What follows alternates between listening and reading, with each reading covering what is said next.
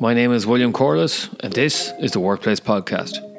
Brought to you in association with Yellowwood, providers of executive coaching, corporate training and facilitation. Your external learning and development partner. Each week we focus on a different aspect of the workplace. We hear from guest speakers who will be subject matter experts, who I believe are incredibly talented at what they do. These experts will give you a different perspective and insight to work life, with the aim of empowering you to take a different path to success in all aspects of work life. These perspectives will include career and personal success, leadership, high-performance teams, and creating a better work-life culture in your organisation. Yellowwood, take a different path to success with your career, team, and organisation.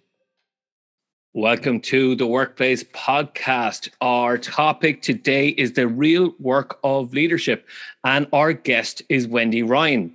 She is the CEO of Cadabra, which is based in Silicon Valley. She's a strategic advisor to board members and CEOs and an angel investor. Wendy is an expert on leadership and gender issues in the workplace, and she is sought after as a mentor for rising talent, including other consultants and consulting firms. With over 25 years of combined experience in human resources, organization development, nonprofit leadership, and executive coaching, Wendy has worked with hundreds of individuals and organizations. Throughout her career, Wendy's outstanding ability to build trust and rapport with diverse audiences and her agility in assessing and engaging individuals and groups from where they are has facilitated breakthroughs and business results. As a speaker, her natural warmth and humour captivates her audience, and her intellect challenges their assumptions about what is possible for us to achieve individually and collectively. Welcome to the Workplace Podcast, Wendy Ryan. Thank you. It's so great to be here with you. I have to say, even before we're chatting there, your bio reads through. You are such a lovely person. I must congratulate you about your new book, which I had the pleasure of reading, which is Learn, Lead, Lift, How to Think, Act and Inspire Your Way to Greatness. So this is going to be the subject of our topic today. And congratulations, because it's been such a success. You've reached number one on the Amazon bestseller list in several categories, not just one, I might add. It was a number one hot new release on Kindle, and it was recognized as a 2021 finalist for the International Book Awards. How cool is that? Yes, thank you. One person that's going to be on the podcast in a couple of weeks' time is Sally Helgeson. She's been raving about the book that self-awareness is indispensable in leaders.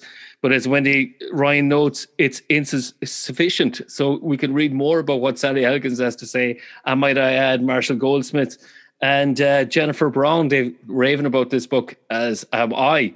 So our topic today is the real work of leadership. And before I forget, we have to do a call out to the person who introduced us, was Heather. So, isn't she so talented? She is. We're talking about Heather Levitt Martinez. So, one of the most talented graphic facilitators, visual strategists. She's just an amazing person with more talent than certainly than I or most people have combined. So, thank you, Heather. Yeah, thanks, Heather. And, you know, would you believe she was one of the last people I was talking to before the pandemic hit in real life about working together. And it's great that we've got the opportunity to be introduced by her. So the real work of leadership, we were talking before the podcast began today. What is the real work of leadership? Because we're in, you were saying, a VUCA world, that volatile, uncertain, complex, an ambiguous world, especially with the pandemic. What is the real work of leadership? Yes. Well, we've certainly seen a real, I think the latest description I've heard of it applied to leadership is the one I like the best, which is we are in a period we can call the great reassessment of leadership. And the great reassessment could apply to a lot of other things as well. But for purpose of, our discussion today, I think it really is appropriate to think about that for leadership. So when we talk about the real work of leadership, it's not just what is sort of our day-to-day, how do we lead effectively, but it's also recognizing that the way we've been taught to lead in the past is not the same as what we're being called to do now and what we're going to need to be really focused on for the next 20, 40 years. So there is a real inflection point, I believe we've reached, or tipping point, as we might think about it, where we need to recognize there's the leadership 1.0 and now we're on leadership 2.0. And that is a big shift. And that's what I like about your book, is because you're really getting people, as I like to say, is looking at leadership through different lenses. So you're actually really highlighting a spotlight on certain areas people really need to focus on.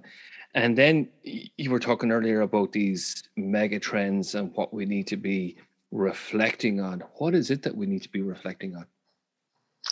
Well, a lot of times we get nostalgic for the past, and there are a lot of great memories that we want to hold on to and celebrate, and absolutely be glad that it's been part of our experience. But it's also true that in 2021, and I would say for the past 20, 30 years, we have so much data as well as anecdotal evidence that really tells us things are in fact different than they were in the mid 20th century, for example. So we have now a enormous demographic shift. So I use the acronym DEPTH to talk about these 5 megatrends that I think really have created a VUCA context that you mentioned.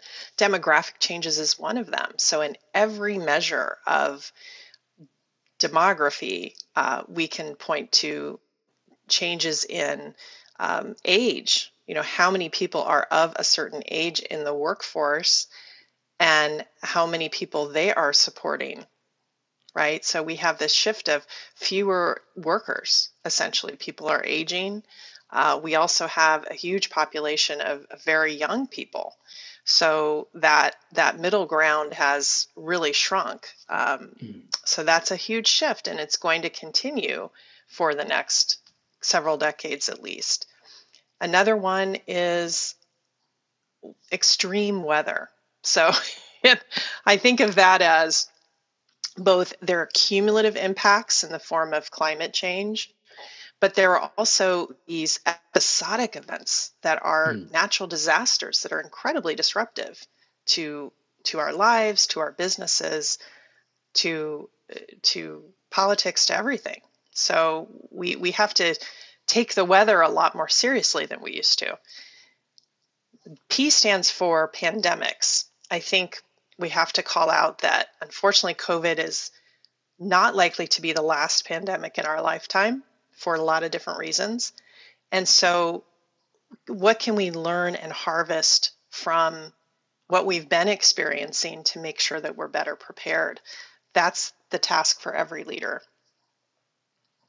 T stands for technology. Technology innovation continues to accelerate beyond our ability to adapt as humans. So we're kind of now in a playing catch-up mode with our systems, and our technology can do a lot more than we can really benefit from sometimes. And so what does that mean? That's a big existential question that I think is in there. And then the H stands for health. And what I mean by that is our definition of health is really expanding to be a lot more holistic. So we used to traditionally think about health in terms of physical health. Are you free from disease or not?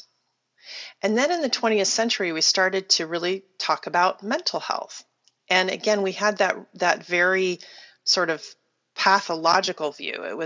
We started to go, oh, some people are mentally unhealthy, and diagnose them and treat them under the same kind of medical model.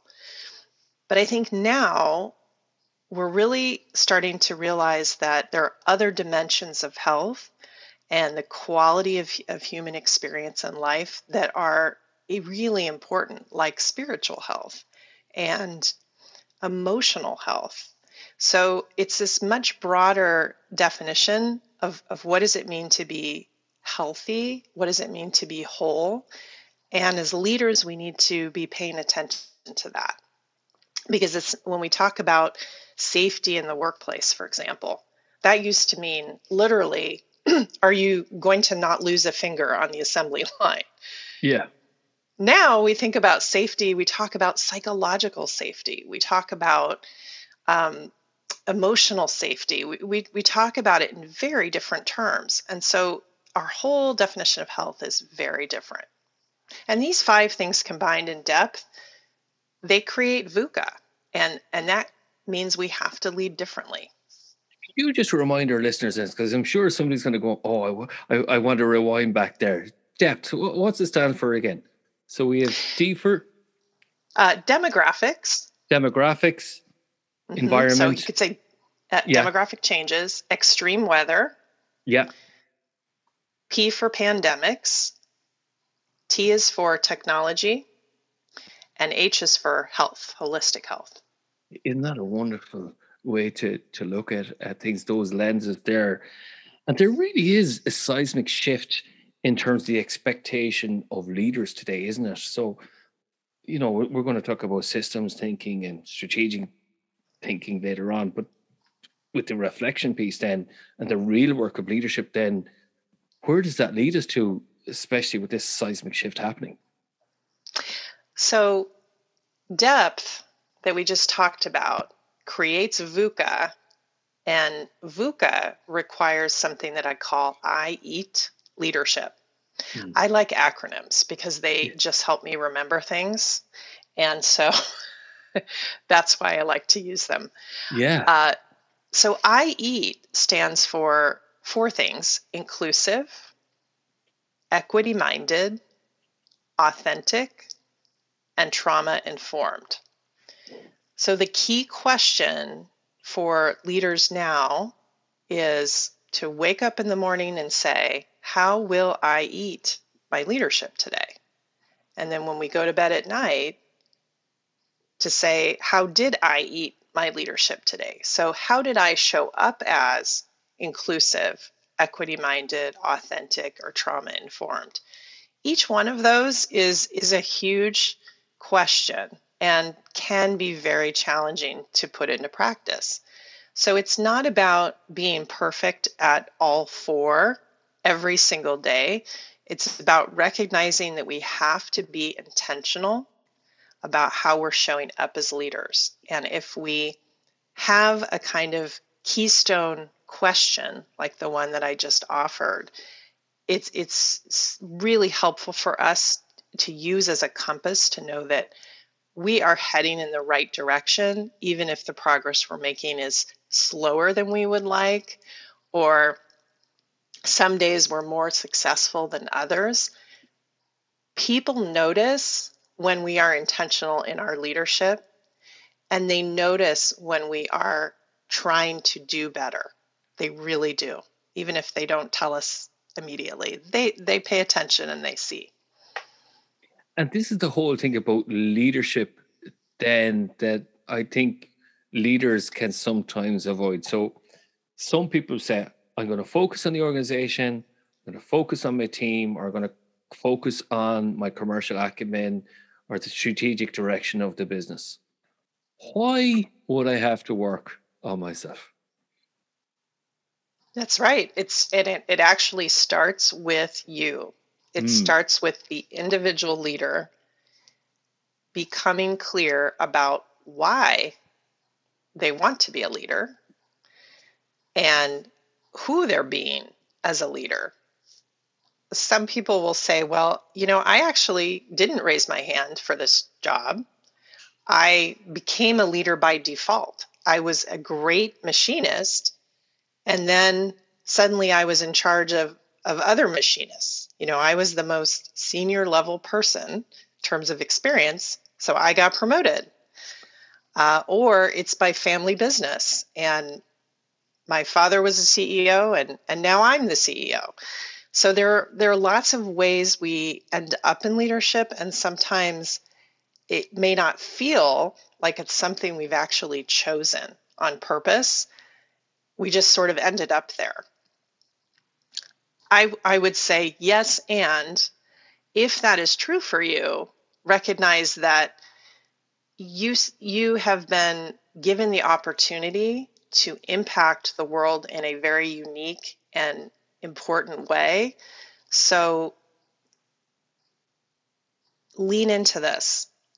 Still ask these questions. Say, why do I want to be a leader?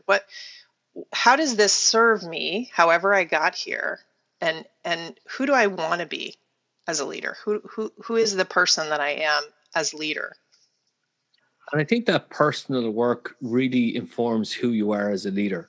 And there's a wonderful quote from your book. And I was going, oh, this nails it for me. What we do as leaders, not how we think, is what our parents, teachers, bosses, and mentors have encouraged and rewarded us for. I'm like, magic written all of that. I've talked about a statement in one. There you go. Absolutely. It's we're all, I talk about being the sum of all of our teachers and all of the lessons and experiences that we've had. So when we talk about leadership, we can talk about it as a practice, a set of skills, a set of mindsets, behaviors. Ultimately, we can't divorce it from embodying as a person. Who are we in this role specifically? It's more than just a set of behaviors or a set of skills. And it's a bit like the pandemic was like an earthquake. You know, the fault lines were there. Everybody knew they were there. When the pandemic shook the world like an earthquake, you know, again, these massive divisions started happening with people in their relationships, within teams. And this is where if you ignore for too long, ignore the work, then there's going to be ramifications for your leadership style, for your teams and organizations, if you don't do the work. Is that true? Yes, I think that as humans, we're all very good at avoiding discomfort or minimizing our discomfort as much as we can. And we need to make sure as leaders that that doesn't get in the way of us doing this kind of self-work and doing things that are hard things, that take courage, that take us stepping into uncertainty about what is the outcome going to be of this conversation exactly, or of this decision. So I think it's important to acknowledge and to be truthful about the fact that the work that I ask people to do, and I think you ask people to do in your work as well, is not to kick back and have a good time all the time.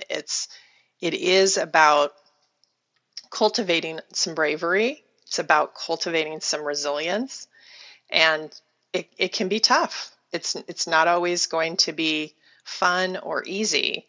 However, the rewards are so tremendous for all of us, and I think that's the piece that I would love for more leaders to understand, is that there's so much leverage in you doing the work and you showing up as a better leader.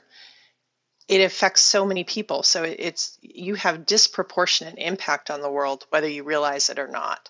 So your willingness to sort of carry the water is so important, and it's so impactful for others. That's the light bulb that I want to turn on for people. And that's very evident in your book, because every single chapter there are key takeaways and key questions. And so then you know what the work is to be done.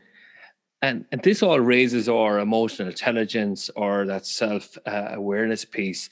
And what's really good about the book is that it's jam-packed with all the different books. Clearly that you're so well read. It's wonderful.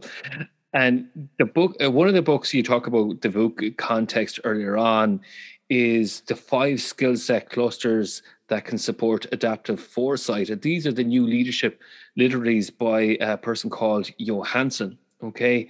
And it's looking back from the future, but acting now, voluntary fear engagement, creating positive energy, leading shape shifting organizations, and being there when you're not physically co located.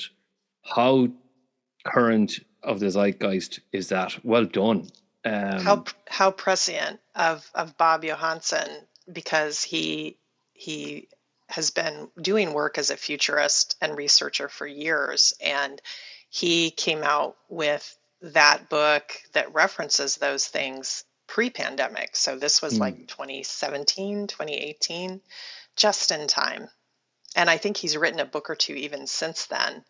Yeah. However, I really think this is a great starting point to understand his work and lays the foundation for later. So if I'm a leader listening in here, I'm like, oh, I've got some work to do.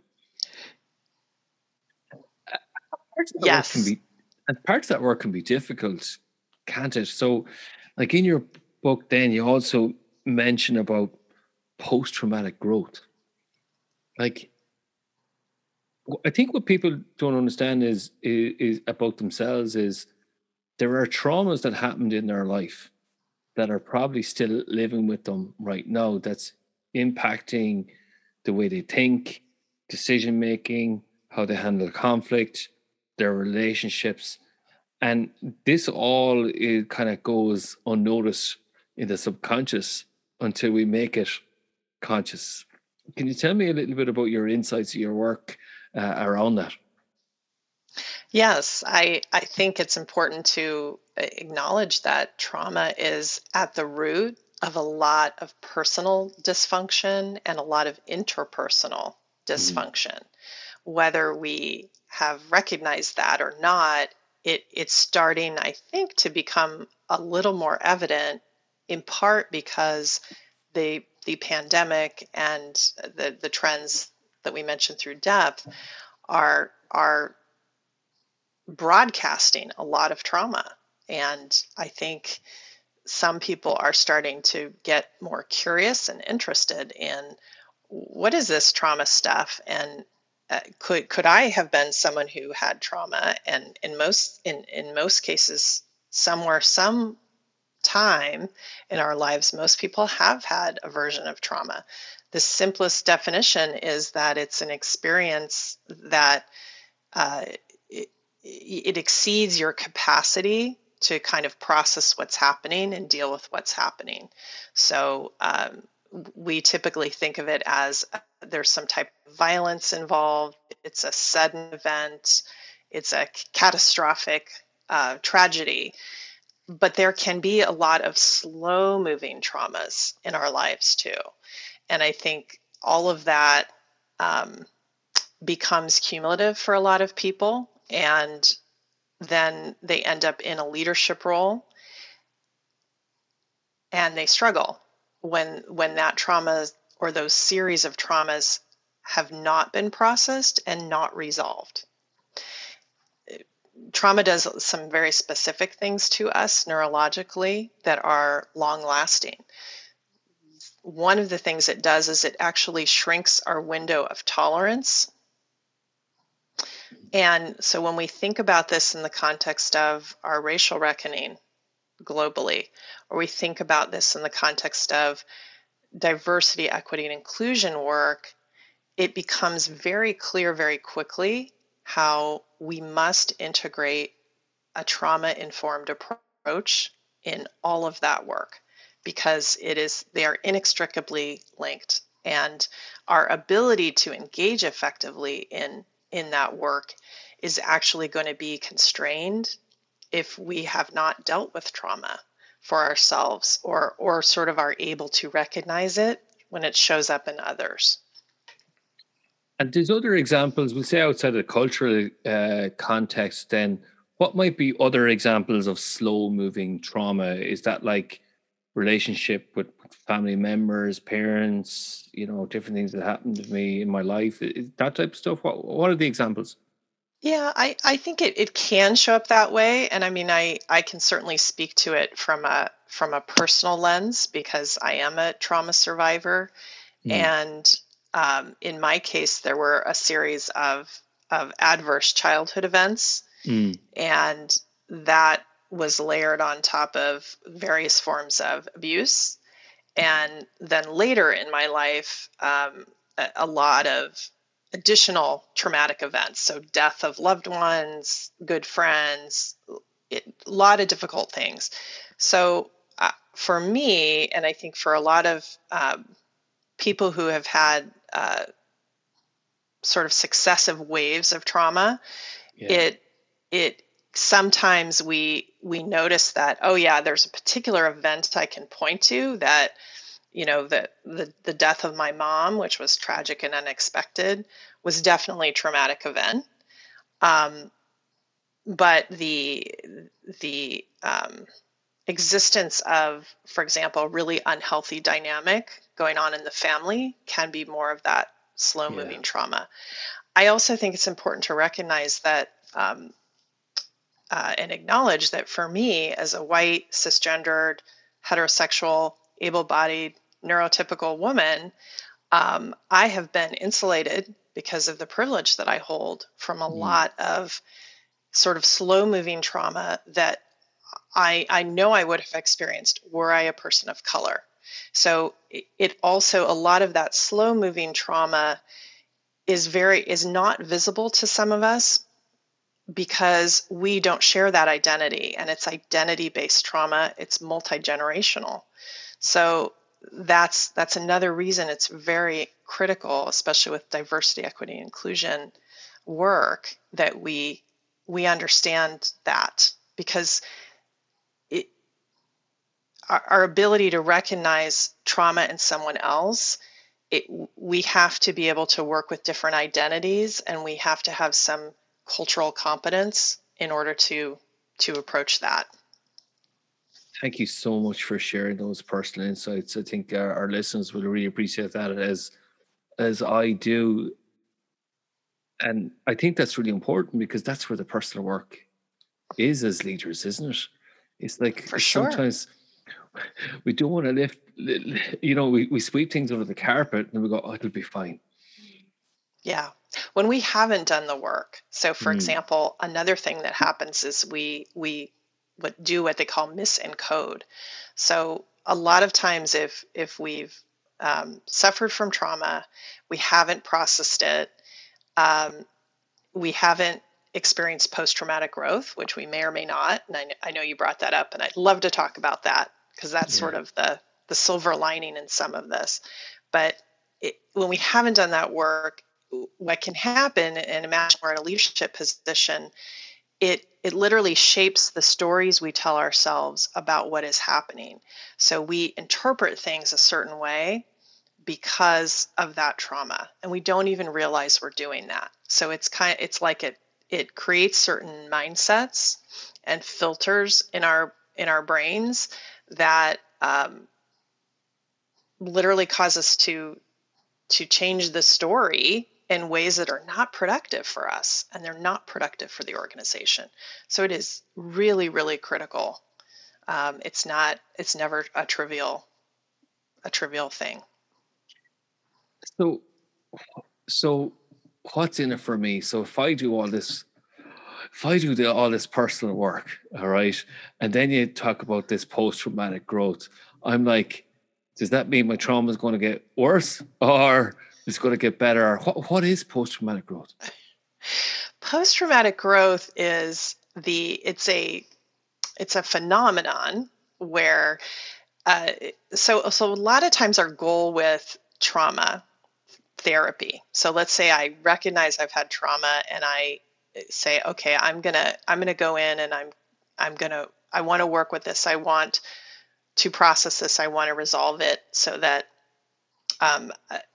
and usually we get to that point because we're struggling, because we're having post-traumatic stress disorder related symptoms, or a lot of stress in our interpersonal relationships. So there's something that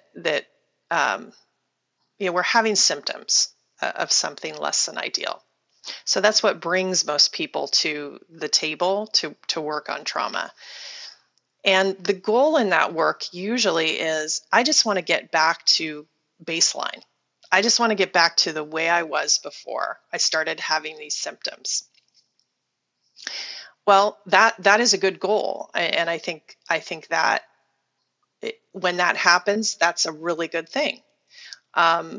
There's another possibility, which is that instead of returning to baseline the way we were, we actually come out the other side with a new set of sort of skills and mindsets and capabilities. And so that's what we mean by post-traumatic growth. And the way that I talk about it in the book, and I think is really productive for leaders to think about, is if we look at the concept of psychological safety, and there's been a lot of discussion of the value of that in the workplace and the need for leaders to be instrumental in creating psychological safety for their teams. Post-traumatic growth, to me, the biggest benefit is that it enables us to create and sustain psychological safety for ourselves. So if you've been a survivor of trauma, as I have, at some point in time, I found myself able to create that sense of safety for myself, independent of what anyone else was doing or saying. And with previous traumatic events, and I've been into therapy 4 different times in my life because I've had to deal with these successive waves. I didn't notice that. It was like I got back to baseline. Okay, great, went on living life, but I didn't notice this ability to just build that safety for myself. And so I think that's the gift in post-traumatic growth. But it's really important as we talk about this that not be the goal or the standard for everyone, because we still don't understand enough about it to say we know how to make sure that everybody can get there, or that that's what's supposed to happen in every case, right? So I'm careful when I talk about this, because I don't want to set it up as if you're a trauma survivor and you're processing trauma and you don't experience this phenomenon, that you've failed. Yeah. In the spirit of sharing, I asked the question about post-traumatic growth. Clearly why I was interested in this, because I've experienced post-traumatic growth. And what I'd like to share in the spirit of sharing it there with you, Wendy, is I was wrapped in trauma before. Just layers and layers that you're talking about. And you're like, is it this? Is it this? Well, actually, it's a combination of everything, Yes, so yeah. Oh, I know. And this is why I'm so passionate about the work. This is where Yellow will come from, is to take a different path to success. And not everybody needs to take the path of therapy. You just need to find your own way. That's right. To overcome whatever those challenges are. And a bit like yourself, it enables you a new skill set, different capabilities, a different mindset. And for me, the way I was working wasn't working. And a lot of ways I wasn't working was self-protection mechanisms.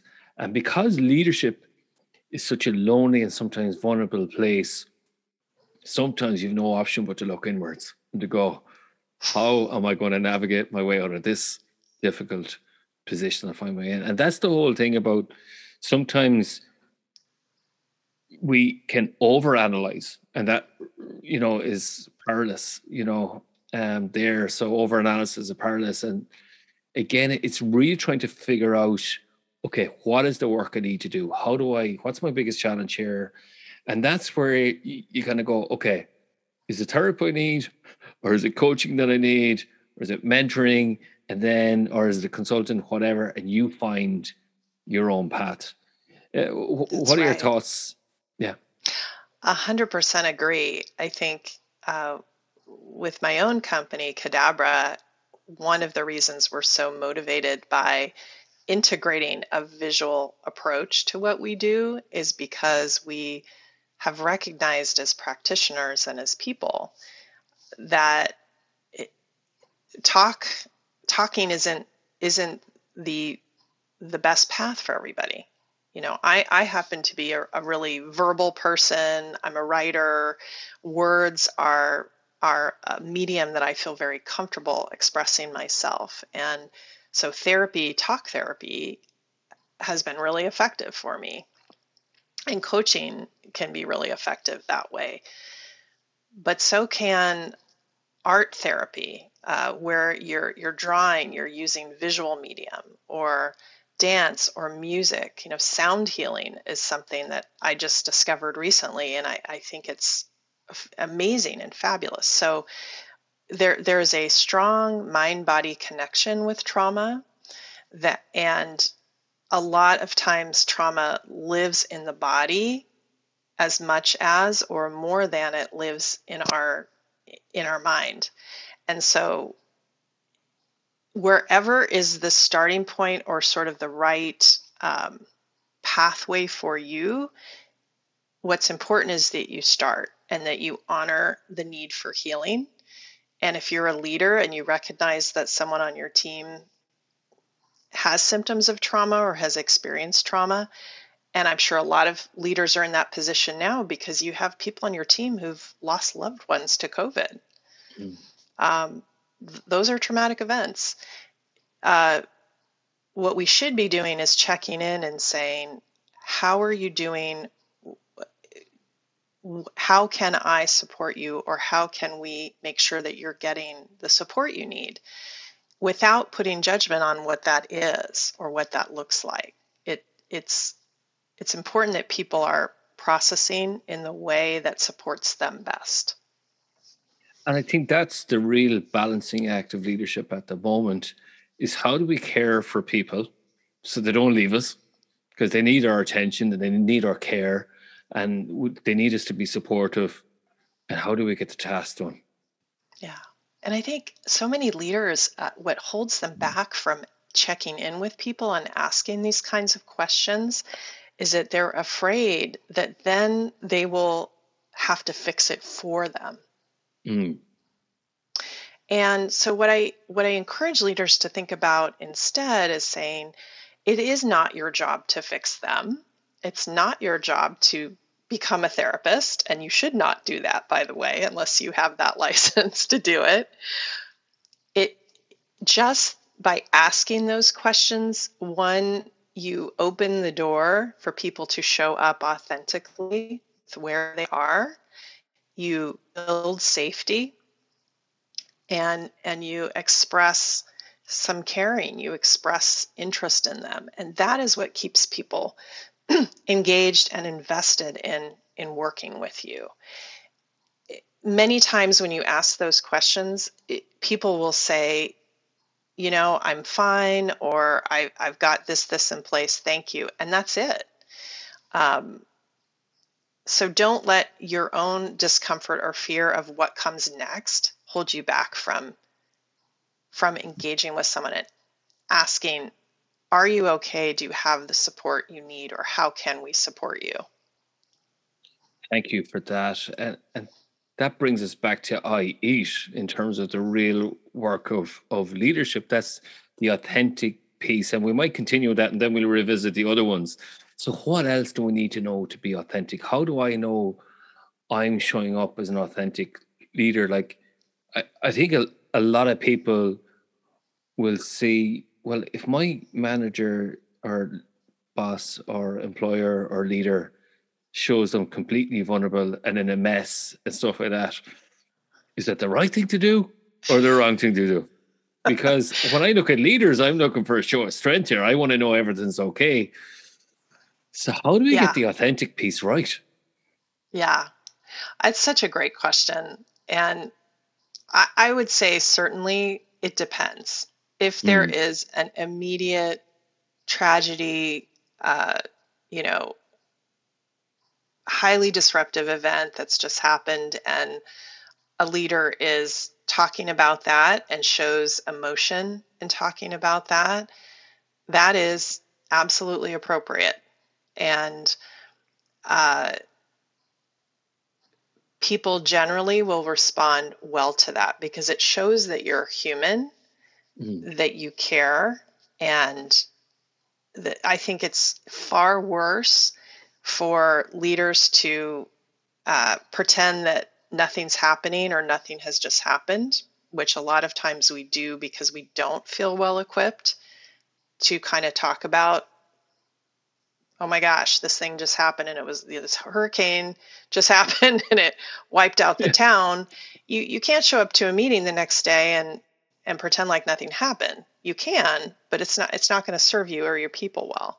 So much better to show up and say, I just feel really devastated today because I'm thinking of the people that have lost their homes, their businesses, our friends, our neighbors, and I just want to acknowledge that I'm having a really hard time, and I'm sure you are too.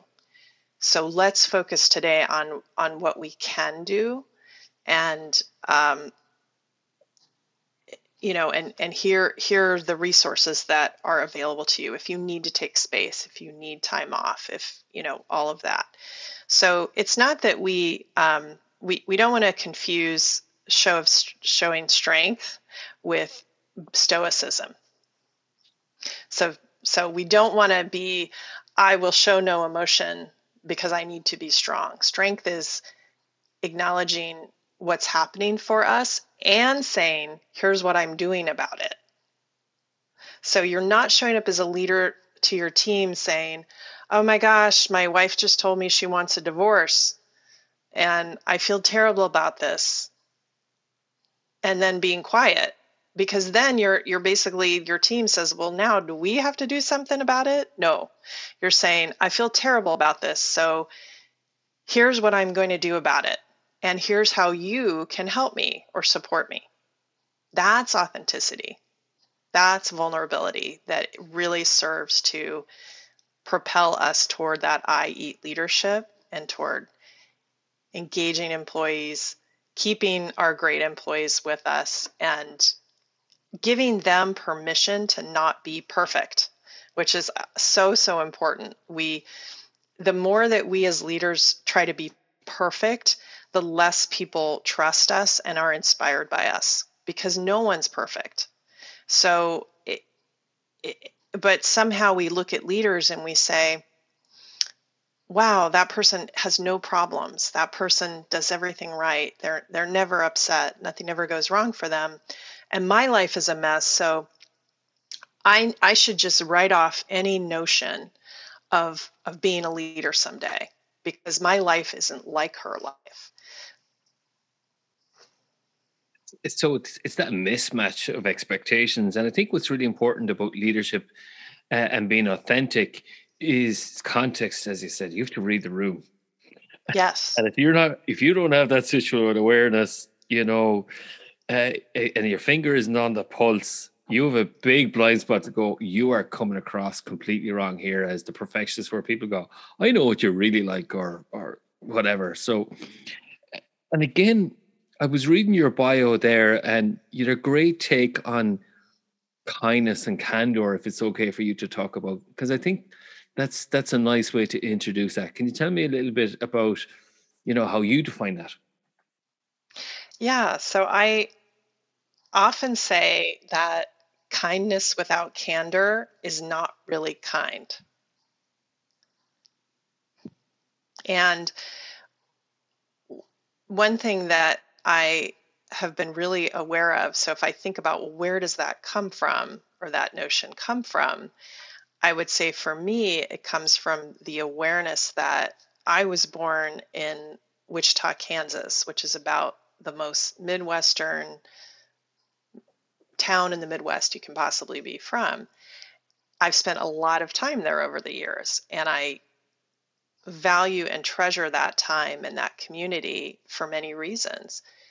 And I'm also highly aware of this phenomenon that I have talked about as dysfunctional politeness, where one of the things I started to recognize as I grew up is that there was a tremendous amount of everybody being nice to each other, but it was like no one was really ever saying what they thought, and it wasn't okay to ask for what you really wanted or needed.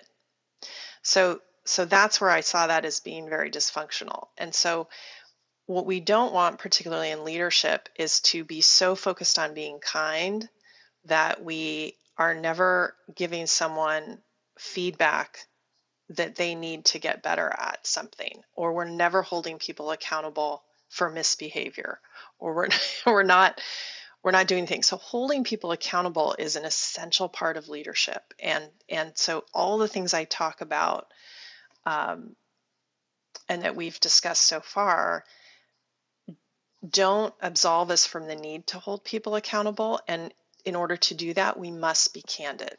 We must be direct in saying, you did this thing or you said this thing, and I need to let you know what the impact of that was. And here's what I would like to see be different next time. So the kindness is that we're not tearing people down. We're not saying you are a terrible person because you did this thing or said this thing. We're saying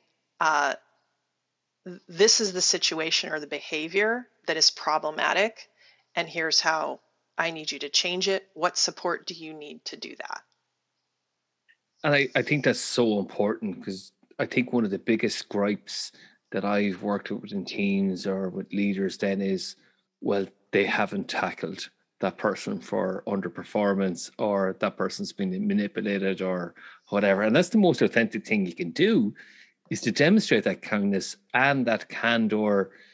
And that's leadership, is role modeling those behaviors. So we have healthy conflict. We have, those difficult conversations that need to be had.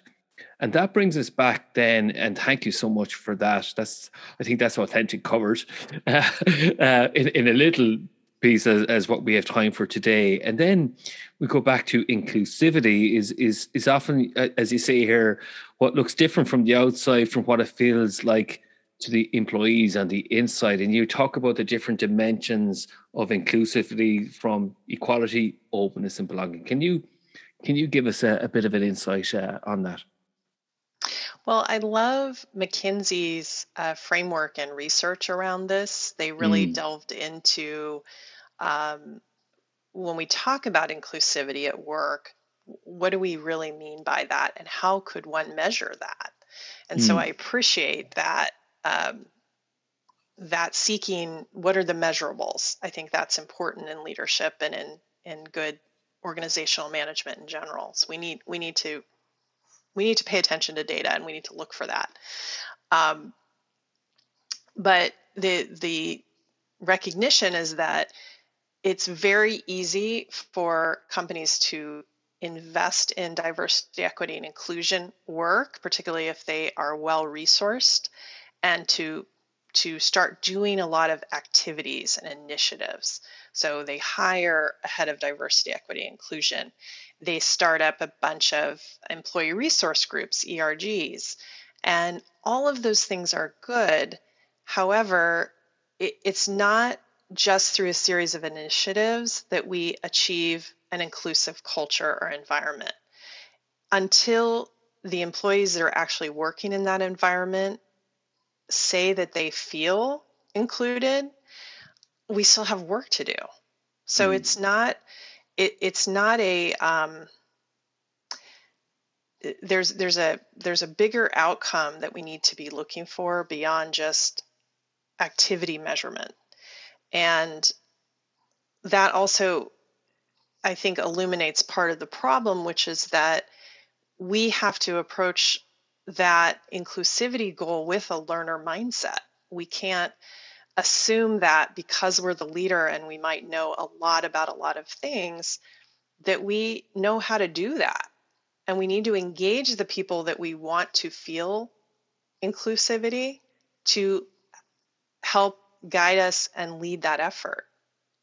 And we need to pay them for that. We need to invite them in, support their leadership, and we need to make sure we're not asking them to do this for free.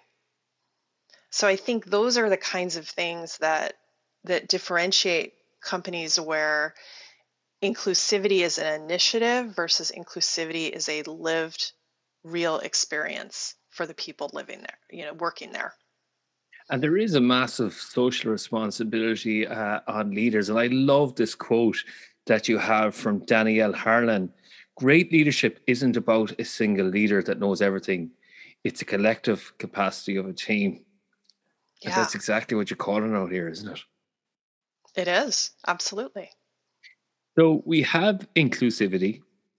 We talked about equity and authenticity then. So in terms of I EAT and the real work of leadership, then let's go to T. So what do we need to talk about? For trauma informed. Trauma informed. Oh, we talked about that. Sorry. I think we did. That's okay. We did. We can keep going. We can keep going. If it's okay with you, because while we're on it, okay, because this is the different lenses there. And then this has brought us to that collective thinking of systems thinking. So when we go to systems thinking, okay, what is the work there around that? So there's the personal work that we're talking about there in terms of I EAT. What's the real work of leadership there then? So what I have found valuable in systems thinking, I think number one is that people are not good at long-term thinking generally. Yeah. We just don't come into the world born with a long-term thinking orientation. We're very short-term, immediate gratification driven. And that's part of the survival package that we've all evolved with. So I don't think the goal here is to be negative about that. We can make friends with that because it's helped us survive this long. So that's a good thing. But in leadership, in VUCA times and contexts as we've been talking about, it becomes very, very problematic if we cannot develop more of a long-term thinking orientation. And so systems thinking, I think at its core is about that. And challenging ourselves to say, not just what's going to happen 3 months from now, but if I do this thing or I make this decision, what are the implications of that a year from now, 2 years from now, 5 years from now? So what that does is a couple things. One, it makes sure we don't miss something important, which we often do if we're only managing on a quarter by quarter basis. It also helps us increase our tolerance for discomfort. So back to what we talked about earlier, which is that we're really good at avoiding discomfort. And part of that is because we can be so short-term focused that we perceive that our discomfort is going to last a really long time. And systems thinking and long-term thinking help us to understand that, yes, in the short term, the next 3 months, doing this particular thing is going to be really uncomfortable. It's going to suck, as we say in America, big time. And I can see that the payoff is huge for us and that it's really worth it when I look out a little longer. But if I just focus on how uncomfortable it's going to be right now, I'm much less likely to do the right thing for the business, for the people in the business. So I think that's where, to me, systems thinking becomes a critical tool for leadership now. Yeah, I think you've hit the nail on the head there in terms of systems thinking. When I talk to people about systems, there's always a ripple effect. What are the implications they talk about there? So you talk about organization design or organization development. And if your company has been in a comfortable position where the status quo was always welcome, things are great around here, well, that means good. You've got a very robust organization internally. From the outside point of view, it's very rigid. And when a shock comes, then it's like Lego. It's going to smash straight apart, isn't it? Sorry, I like to put in the old Lego serious play there. And again, it's how do you create that flexible, dynamic, system where all the individual parts, all the individuals there are agile. And I think there does need to be that injection of chaos every once in a while to keep it nimble and flexible and agile. So I think that is the work, is that as leaders, the work is how do we invite discomfort, knowing there's going to be pushback, knowing there's going to be resistance, say, actually, you know what, this is a bit like exercise. We don't like to do it, but it's good for you. Yes, absolutely. And I think for us to stay healthy in any dimension of health, we need to make sure that there's always a certain amount of pressure or stress or stretch goal, or there's something that is going to make sure we don't have that kind of stagnation that you're talking about in the system.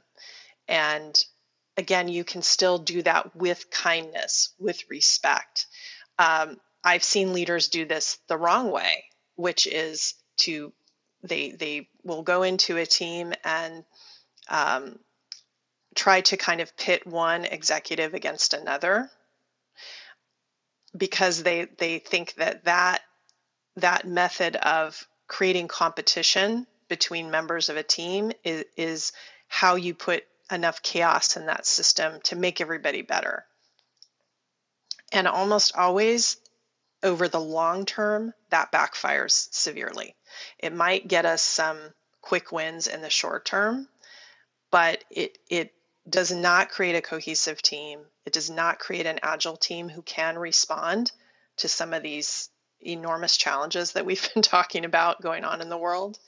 And eventually people leave because they don't like being part of that. So we have to be careful about how we do that. And that is part of the task of leadership. The reason I brought it in, and it's to use your wonderful acronym there of DEPT, is how do we create a healthy organization for healthy individuals and healthy teams, and healthy leadership is all part of that. And for you have to exercise leadership and you have to do the work. So Wendy, we are coming to the end of our podcast today. I have to say, this has been a wonderful conversation. And you know what's even better? I don't have to edit any of this. Brilliant. So thank you for that. So if you were to give our listeners some key takeaways from today. So we have had the IEAT, we have depth of demographics, extreme weathers, pandemic, technology and health, and IEAT of inclusivity, equity, authentic, and the T stands trauma-informed. Trauma. Yeah. How could I forget? So what are the key takeaways then for our listeners? Well, I think two things that I would offer. One is that the book introduces the concept of the Learn, Lead, Lift framework. So we talk about three things that work together to produce great leadership. And there are mindsets, which is how you think, skill sets, which is what you know or know how to do, and behaviors, which is how you show up to others. All three of those things are important. And again, they work synergistically so that the outcome, what people experience, is great leadership. And so if you are interested in getting better as a leader, or you want to encourage leaders in your life to keep going and working on their leadership, I would say that that's an important thing to pay attention to, is that we don't want to just think about what skills do I need to develop, or what behaviors am I doing. We need to make sure that we are thoughtful about our mindsets. We need to understand what that is and how do we develop it. And sometimes we can do a lot of that work ourselves. Often it does benefit us to work with a coach or work with a group or some place where there's social support for the changes we need to make. So I would say, don't try to do this all by yourself. Do the work that you need to do to understand why you want to do this work. So again, why you want to be a leader and who do you want to be as a leader? And then enlist support for that. So make your plan and make sure you're telling someone else and engaging that, because you're going to go much further, much faster with support. Wendy, thanks a million for that. And if you'd like to tell our listeners about your offerings or how to contact you, how might they do so? Sure. If you're interested in the book and getting to know me better, a great starting point is to go to the Learn Lead Lift website, which is learnleadlift.com, all one word. And there you can, of course, purchase the book, or you can access, if you want to sort of try some of these concepts on before you invest in that, you can access free resources on the Cadabra website. So you go to Learn Lead Lift, click the button, and it'll take you to that section of our site. So we have a number of free downloads that you can integrate into your toolkit. You can start trying on, and that's a great way to get started with some of the things that we've been talking about. I'm also easy to find on LinkedIn. And I'm very happy to connect with people if you just want a thought partner, if you have a question. Always happy to engage. This is a journey that we are all on together, and I think we all get better together. And so I really want to support people reaching out and looking for help along the way. Wendy, the author of Learn, Lead, Lift, How to Think, Act, and Inspire a Way to Greatness. It has been a genuine pleasure to chat to you. I know we're scheduling drinks the next time you come to Ireland, which has been postponed twice. And thank you so much for coming onto the podcast. I'm sure our listeners appreciate your insights as well. Thank you. Thank you, William, so much. It's been a joy. That's it for this episode of the Workplace Podcast. My special thanks to this week's guest for a wonderful discussion. If you want to get in contact with the podcast about a workplace topic or a particular challenge that you're facing, contact me via Twitter at different paths. You can also connect with me on LinkedIn, William Corliss, Corless, or go to my website, www.yellowwood.ie. Yellowwood, your external learning and development partner. Provider executive coaching, facilitation, and training. Take a different path to success with your career, leadership, team, and organization.